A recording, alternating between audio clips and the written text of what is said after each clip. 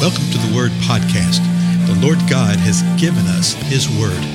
Let us learn it. Let us live it.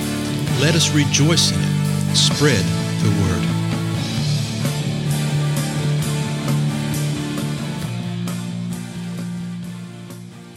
Blessings, everybody. This is Dale. Thank you so much for joining with me this morning. Really today, maybe morning, afternoon, or evening, wherever you are, right? This is the Word Podcast. You know, we're looking at just begun a study of parables, and it's actually quite a number of parables. And I am taking my time on this because I just want us to think about these things. And I want us to reflect on it and allow the Lord time to speak to us. We have just finished reading Jesus' parable that we find in Matthew 13, the parable of the soils, or the parable of the sower, or the parable of the seed, that type of thing. So what I want to do now is I want to go and check out that same parable in the other Gospels. Mark has an account of it, and Luke has an account of it. And quite often people say, well, why are there like 3 or 4 different versions of the same story? Well, it's just like anything else in life. If there's 4 of us who go to an event, and we experience an event together, and then people come and ask us, how was it, and what was it about, and we start giving an account about it, we're going to give it from 4 different perspectives, 4 views, 4 things that struck us. And then it also goes to the point and purpose of the writing. Matthew and Mark and Luke and John all had different purposes and different audiences that they were writing to. And so they'll emphasize certain things. Sometimes people come back and say, well, yeah, this one said that there were 2 angels, but this one right here just said 1. Well, yeah, because the purpose was that what the one angel was saying. The gospel writer gives the account of that one angel, and that's fine. And we want to sit there and say, well, he didn't tell us about the second one. The gospel tells us about the second one. So there must be something wrong with that account. No, not at all. We do that every day. We give the information we want to give within that conversation for that purpose. So today we're going to go to Mark, the 4th chapter, and read. I hope to do it the whole thing today. We'll see. Read the entire parable. It's basically the same thing as Matthew, but you'll find that there's little nuances, there's little things that you glean, little extra things that you find out in each one of the Gospels. That's the reason that we have to read all of them to get the fullness of the counsel of God in this situation. So verse 1 says this: He, that's Jesus, began to teach again by the sea.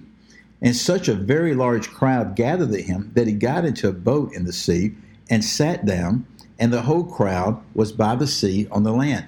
Now, we saw that in Matthew. We saw that he got in the boat, but he didn't say that it was due to a very large crowd. See, that's the type of thing that we learn. Verse 2, and he was teaching them many things in parables, and when saying to them in his teaching, so here he begins to the parable. He says this: Listen to this, behold, the sower went out to sow. And as he was sowing, some seed fell beside the road, and the birds came and ate it up. Other seed fell on the rocky ground where it did not have much soil, and immediately it sprang up because it had no depth. And after the sun had risen, it was scorched, and because it had no root, it withered away.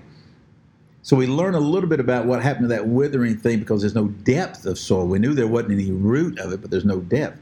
Verse 7, Other seed fell among the thorns, and the thorns came up and choked it, and it yielded no crop. Other seeds fell into the good soil, and as they grew up and increased, they yielded a crop and produced 30, 60, and 100-fold.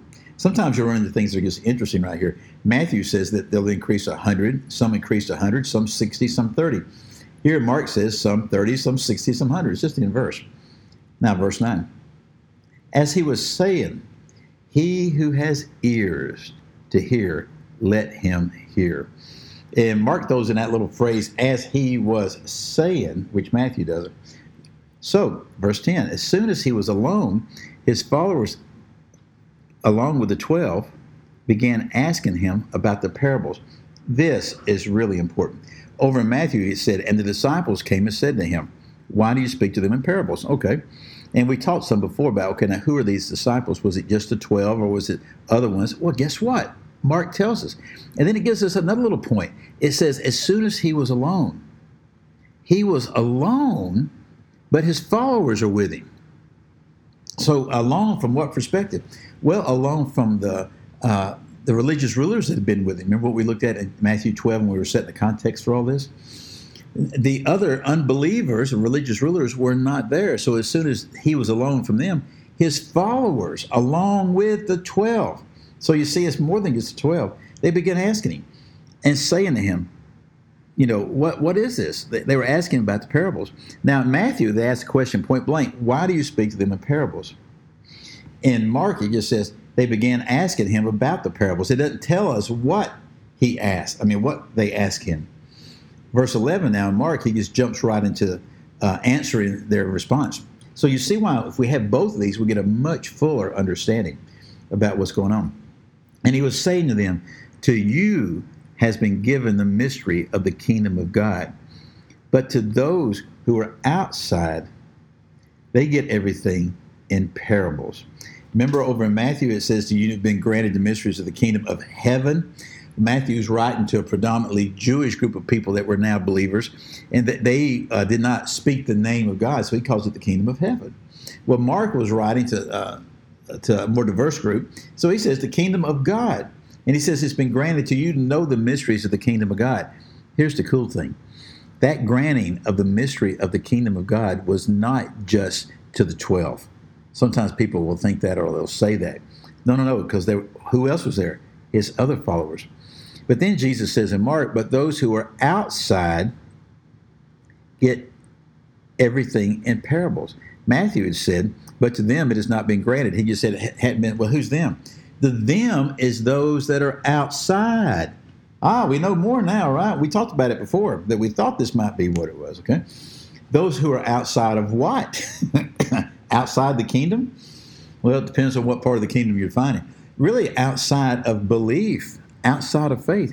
So he said, those who are outside get everything in parables. Then verse 12 of Mark. So that while seeing, they may see and not perceive. And while hearing, they may hear and not understand. Otherwise, they might return and be forgiven.